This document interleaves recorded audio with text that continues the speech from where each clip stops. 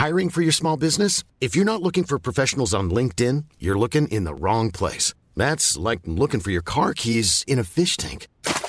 LinkedIn helps you hire professionals you can't find anywhere else, even those who aren't actively searching for a new job but might be open to the perfect role. In a given month, over 70% of LinkedIn users don't even visit other leading job sites. So start looking in the right place. With LinkedIn, you can hire professionals like a professional. Post your free job on linkedin.com/people today.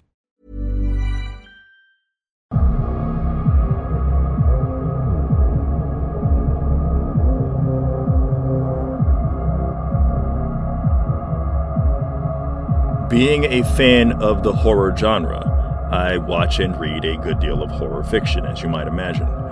And there are definitely passages from horror novels and horror short stories and scenes from horror films or TV series that have given me lingering chills and troubling dreams. But some of the things that have frightened me most in my life that I've read about or watched have come from works of nonfiction, documentaries or nonfiction literature, and not necessarily covering subject matter you might be thinking of.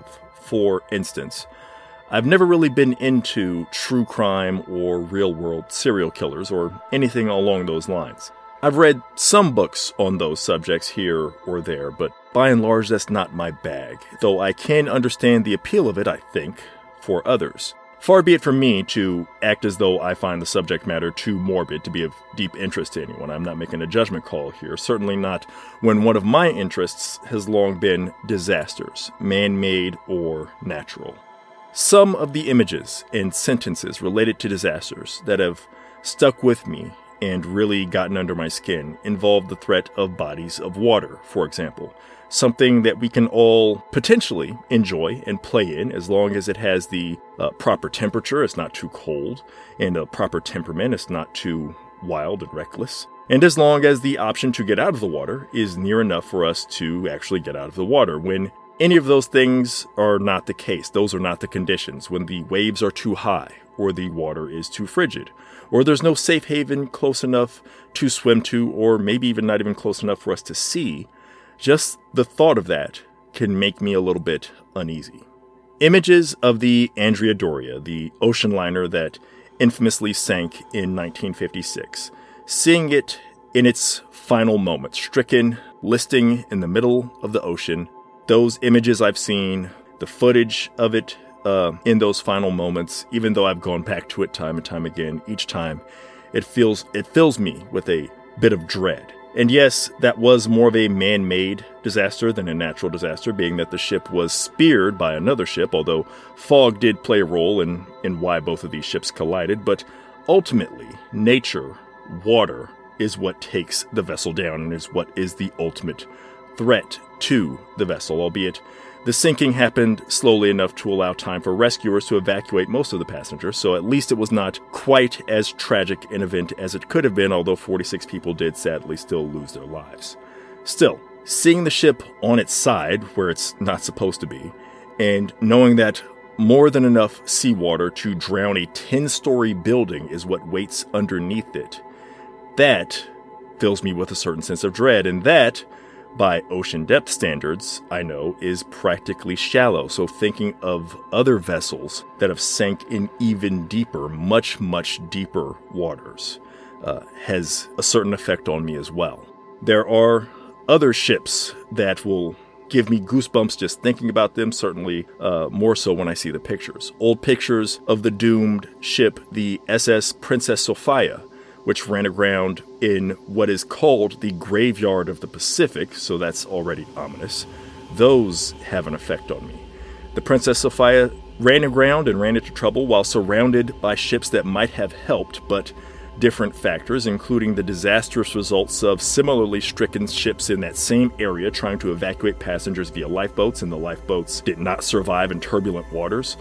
All of these different factors resulted in the captain delaying a potential evacuation until it was too late, and then a storm came in and rendered rescue impossible. Images of that ship stuck on an outcropping surrounded by choppy, unforgiving waters and a storm that is blowing, the wind and waves and really putting the ship in inevitable peril.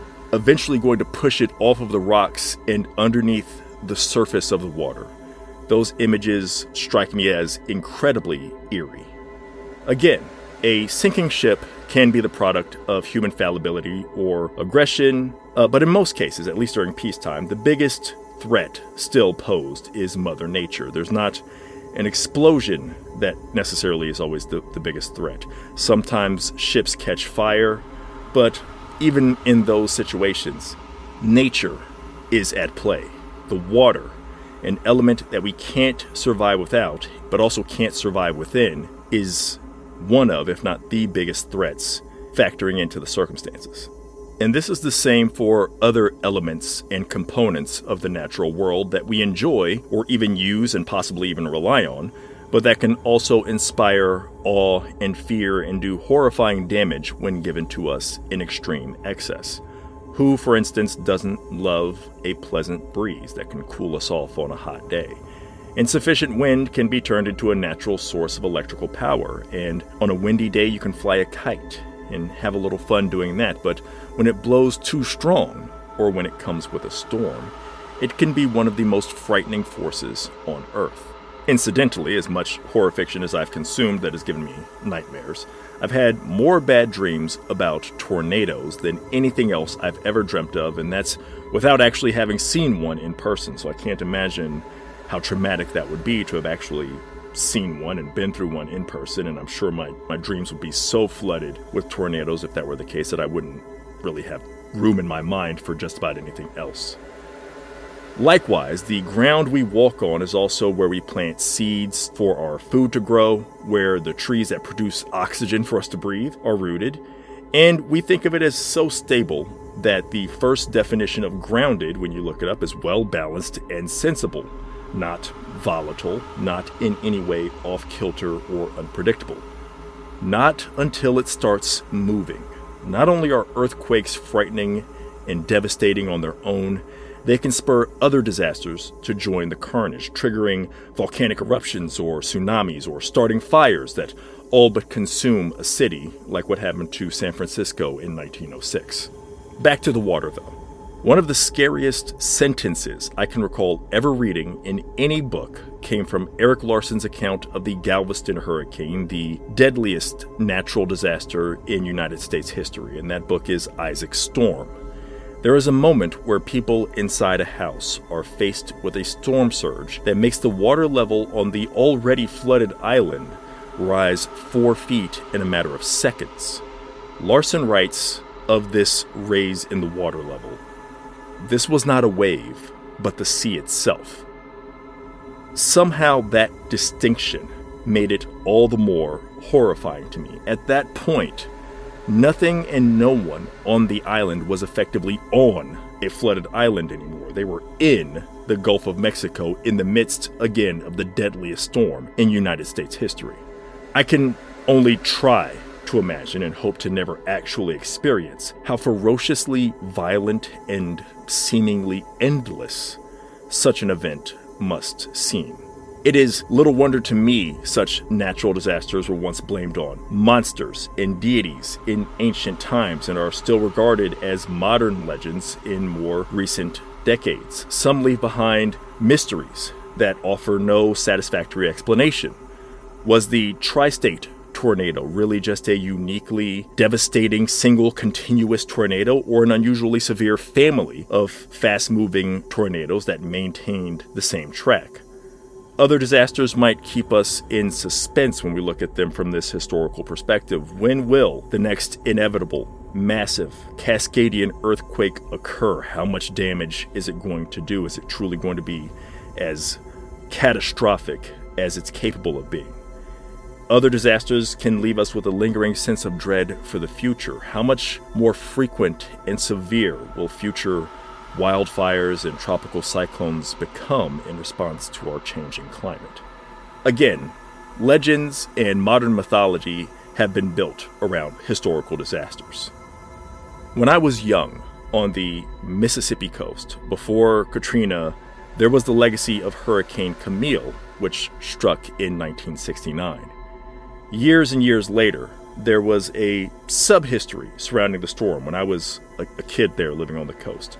And some of that history was based in fact, some fabricated or exaggerated. And that extended beyond just what people in that area knew. That was something that was part of the knowledge or the misinformation in some cases that spread around the country. There was the infamous story of the hurricane party, for instance, which actually appeared in an episode of the TV series Quantum Leap. And nowadays, just about anyone who cares to do proper research into it knows that that story is apocryphal. There was no actual hurricane party in an apartment building and everybody met their fate because they refused to evacuate and instead decided to try to celebrate the hurricane. That's not a true thing that happened. But when I was a kid, that was still being taken as truth, taken at face value.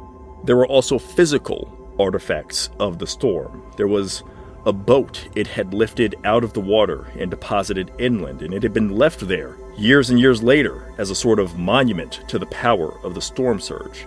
There was the island, Ship Island, that it had cut in two, and you'd hear about that as well. This island used to be a single island. Hurricane Camille came and permanently divided that island. There were great houses which, having withstood Camille, were seen as legendarily immovable objects, things that could withstand any storm that is going to come in the future, because Camille was the most powerful upon landfall to have ever stricken the United States. So if a house could withstand Camille, it could withstand anything, surely. Some of those same houses would be swept away by Katrina, which was not actually as strong or as intense measurably as Camille when it made landfall, but it was significantly larger, and it moved much slower, meaning it had more time to do eventually greater and more lasting damage. The legend of Camille ultimately saved some lives while costing others when Katrina came. It prompted some people to flee to safety, knowing what such a major storm was capable of, while it caused others to sadly make the mistake of believing the haven that had sheltered them through Camille would be just as safe a little over a quarter century later. This was a product not only of the facts of what had happened before, but the stories, the legends as well. Horror art and fiction have been inspired by natural disasters or ominous weather, and they've incorporated those things in their stories, often using them metaphorically or in conjunction with supernatural horrors, or to set a scene for a frightening event, or as a device to keep characters trapped with some form of killer. Edvard Munch's painting, The Scream, is famously partially inspired by the red skies that could be seen over Norway and all over the world, really, that were the lingering effect of the eruption of Krakatoa. Stephen King's Storm of the Century sees a powerful blizzard follow a demonic figure onto an island, in part a reflection of the demon's power, but it's also a way to keep the locals isolated and subject to the demon's whims. The horrors of the Chilean-American co-production Aftershock are initiated by a massive earthquake, but ultimately end up having to do more with human depravity than a natural calamity. Tim Lebbin's novella, White, features a ruinous abundance of snow that acts as a sort of supernatural terraformation for strange beings determined to claim the earth and that pose a threat to humankind. And one of my favorite novels, Michelle Paver's Dark Matter, is set in an inhospitably icy landscape which considerably enhances the tale's ghostly terrors. And of course, countless horror stories and suspense stories take place in a heavy downpour accompanied by no shortage of thunder and lightning. All of that having been said, it's a rarity to find a horror story in which the primary antagonist is nature itself. That is primarily the domain of disaster fiction, and even those stories frequently feature a human villain that gives the audience a name, a voice, and a face to hate. Some bureaucrat who cut corners on a safety measure, or someone whose cowardice threatens to make the entire situation somehow even worse and gets other characters killed, or some guy who's a little too arrogant and reckless when facing nature's fury. Maybe he thinks he knows the way to escape, and again possibly gets other characters killed. Most disaster or man versus nature stories are more concerned with survivalism, excitement, and perseverance than intimate individual or small group fear. Even the horrifying moments are often presented as potentially thrilling, a giant wave crashing into and destroying the Golden Gate Bridge in the film San Andreas. That's much more of a visual spectacle than an examination of the fear such an event would inspire. Oftentimes, as well, in disaster films, these events are presented from such a conceptual height, such a wide-scale or large-scale view, that they fall into the "a million is a statistic" category. Even the least interesting teenage slasher victim, by comparison, though underdeveloped, is rarely faceless or nameless. We know who they are, even if they're just a certain kind of stock character type. They're not among the faceless masses being swept away by a disaster, as is the case in many disaster films. Such intimacy and focus on fear is often what distinguishes a horror film. Still, there are disaster films that give us a glimpse of such fear of nature's power, and it needn't be a long, lingering moment to be effective. When I was young, I first saw the film The Devil at 4 O'Clock on television. It's the story of an impending, catastrophic volcanic eruption that will obliterate an island, and the efforts of some men, including a brave local priest played by Spencer Tracy and a convict played by still skinny Frank Sinatra, to move the island's residents to safety. It's a solidly entertaining early 60s adventure drama, and there's never any doubt, of course, that Spencer and Frank and the others will be able to get the island's many innocents, including many children, onto boats and into the clear in time. However, when one of Sinatra's fellow convicts, a man named Charlie, played by Bernie Hamilton, sacrifices himself to help the others, it dominoes into Spencer and Frank also staying behind to face the titular figurative devil that is the volcanic eruption.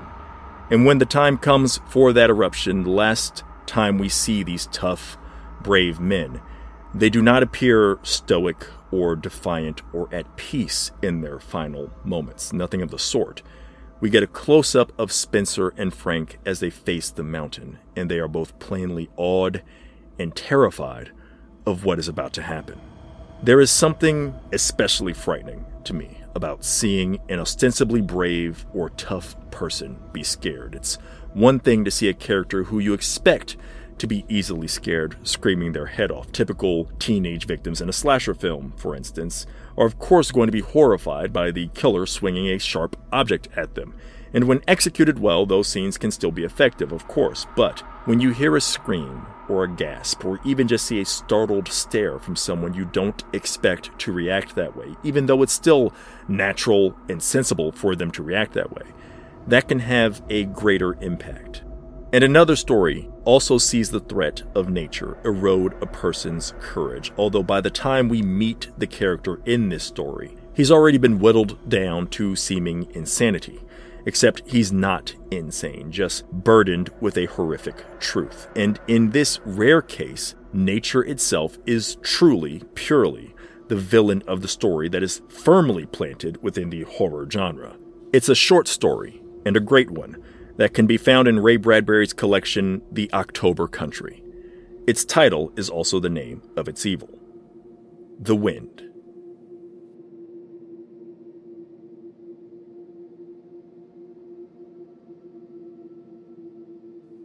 What if a force of nature was sentient?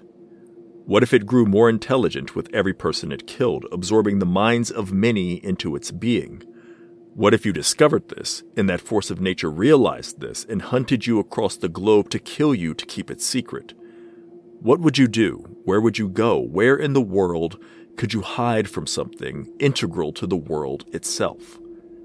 This is the inescapable problem faced by a man named Alan in Ray Bradbury's The Wind. It is, at an immediate level, a very human story centered on Alan and more so his friend Herb Thompson. The titular wind could be seen as purely a device, a means by which to deliver a story about how far you are willing to go to help a friend, what you're willing to believe for them, what you can't bring yourself to believe about them. It's not just that Herb can't believe what Alan claims is happening to him is actually happening, for instance. He cannot truly believe that Alan himself even believes it, and so he's unwilling to demand or try to encourage Alan to seek professional psychological help until Herb gets persuaded by his wife and her friends to try to have Alan seek help. You might think the least Herb could do for Alan, besides pretending to humor his stories about the wind stalking him around the world, is look into whatever kind of treatment might be beneficial to him given his mental condition. But Herb doesn't do that, not out of plot convenience and not out of a carelessness or a disregard for his friend's well-being, but simply because he sincerely seems to struggle with the reality of his friend's mental state, given what he knew about him before everything took place. The human element is, of course, critical. It's what makes the story excellent instead of just a good idea. You feel for Alan, for Herb, even for Herb's wife, who, like so many wives in such stories, is the voice of reason who might come off as a little bit, shrewish, let's say, only because you know the genre of the story that you're reading and therefore know from the beginning that all of her logic and reasoning is impossibly wrong, so that puts her in an unfair position, obviously, and further discussion of that and dissection of that is probably saved for a different podcast. Still, the wind itself is also important to this story, just as important as the human character element. Yes, Bradbury could have potentially traded out the wind for a different component of nature, for rain, or snow, or fire, or dirt. Michael McDowell once effectively made a villain out of sand in The Elementals, a book I've mentioned before and ought to revisit soon. I really, really like it, and I can't recommend it enough. But out of all those different components of nature that I've mentioned here, I think there is something specifically eerie about the wind itself, and something sinister about the idea of the wind lifting and carrying the voices and souls of the countless people who have died in storms throughout history and even prehistory along with it. There is something scary about having to keep the wind, air itself, while it is on the move, away from you and outside of whatever it is that you're trying to shelter within. It might be challenging to avoid quantities of water large enough to do you harm, but I wouldn't say that's necessarily impossible. And earth and fire would pose a challenge as well, but neither of those are as swift or as omnipresent as the air you have to breathe. Alan happened upon the secret of the wind by mistake. A war veteran, he ventured into what he calls the Valley of the Wind in the Himalayas, so he says. And this is how he discovered wind's true nature. Herb talks glowingly of Alan, and he's clearly a learned, well-traveled man, but all we know as an audience, all we really get to experience of him, of Alan, is what's left after all that he has suffered. After his ordeal in the mountains, he's encountered ferocious storms in various other places across the planet that have killed many, many others, but that he has always escaped from. Now, nature no longer seems content to capture him in a place where it might also kill others en masse. It is coming to his front door. It is literally going to blow his house down to get to him. And while he retreats or tries to retreat to get away from it, all he can really think to do is repeatedly call his friend just to hear a compassionate voice and a caring word. And there's really only so much Herb can do to offer him even that.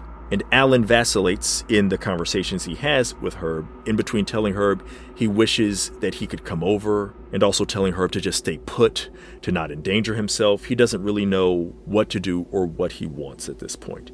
He eventually just asks Herb, who's having guests over, how his evening is going, whether he's enjoying his evening, whether he's smoking a cigar, if he's having a nice, normal night, just so he can know that there is some normalcy out there while there is madness beating down the walls of his house.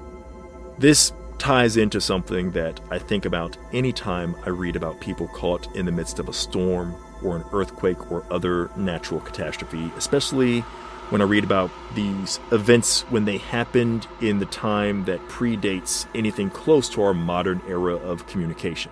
From back when a hurricane could sweep into the Northeast so swiftly that it could catch people out on the beach having a picnic with no idea that a hurricane is coming, which occurred with the 1938 hurricane, sometimes called the Long Island Express. Back when news of a disaster that happened miles and miles away, possibly on the other side of the world, couldn't reach you within hours of it happening, much less minutes of it happening. You might not find out until a day later at best that, for instance, a volcanic eruption occurred that wiped out an entire island community in the Caribbean. I think of people who suffered through events in those eras, in those times, and out of a sense of empathy and kind of a morbid curiosity to explore my fears, I do try to imagine what it must have been like to effectively feel that all of reality is coming undone around you, with no sense of the idea of when people are going to be able to reach you, when anybody's going to be able to communicate with you again. This is an era when a disaster would really effectively cut people off from the rest of the world and basically shrink your world down to where the disaster took place in that moment. In David McCullough's account of the Johnstown flood, an event which, to be clear, was significantly man-made and not just a product of heavy rains, but in that book, he quotes one woman from one household telling a child in that house simply that this is the end of the world. When the flood comes in, when the giant wall of water from the failed dam comes crashing through Johnstown, to her it felt like the end of the world. And just because her statement is obviously inaccurate in terms of, the world, the entire world is not ending, that doesn't mean she's by any means exaggerating in the sense of her emotional fear and what she must have felt to see that giant, wall of water crashing down through your town without any real significant warning of what was going to happen in this unprecedented event in American history. And that is, of course, not to say that people in modern times don't maybe have these same feelings as well, but we at least do have more forewarning about what's going to take place and a greater understanding of what is taking place in the moment, even if sometimes, depending on what's happening, the knowledge, all of that knowledge, is essentially useless to us because nature is overpowering all of our attempts to make ourselves safer. Ultimately, knowing that it's not a monster whipping up the storm or some great beast underwater that has pushed a giant wave onto the shore, some god chained up underground and struggling to break free from his restraints that is causing the earthquakes. The fact that we know all of that might not make us any safer if the earthquake is strong enough, or the storm is powerful enough, or the wave comes in swiftly enough and high enough. The power of nature has a way of erasing what we believe to be rational and sensible. It can make land move in waves like water. It can generate a storm with powerful enough, strong enough winds to turn roof shingles into flying deadly projectiles. It can brutally reveal to us the truth about our own fragility, something that is too frightening for many of us to contemplate or want to face. And I think Bradbury's story captures that extremely well. Bradbury was great at that sort of thing, capturing the emotional fear that makes an individual tragedy seem like something apocalyptic, a send-off for the entirety of humanity. He does that extraordinarily well in the short story Kaleidoscope, for example, and he does it again in The Wind. Alan's last phone call with Herb almost feels like a hopeless last broadcast from a dying reality, and in a small way, that's what it is, because after Herb finds out the truth about what has happened to his friend, his reality is forever altered. He's now faced with the knowledge of what nature can really be, not only dangerous, but in this world, malicious. And that knowledge is what made Alan a target in the first place.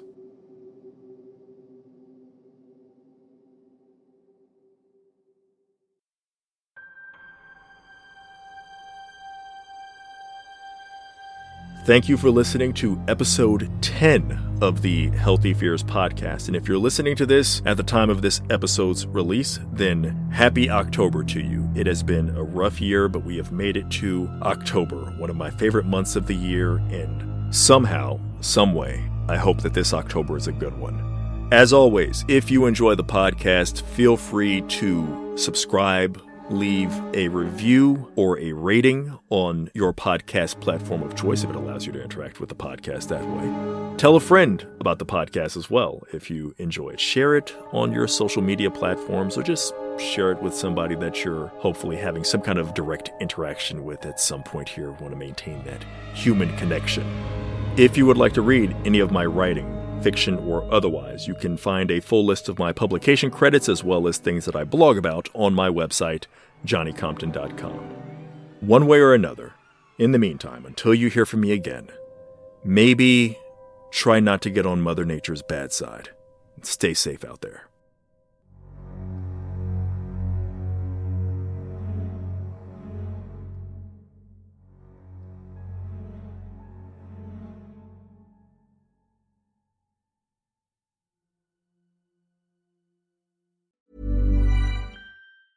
Even when we're on a budget, we still deserve nice things. Quince is a place to scoop up stunning high-end goods for 50 to 80% less than similar brands. They have buttery soft cashmere sweaters starting at $50, luxurious Italian leather bags, and so much more.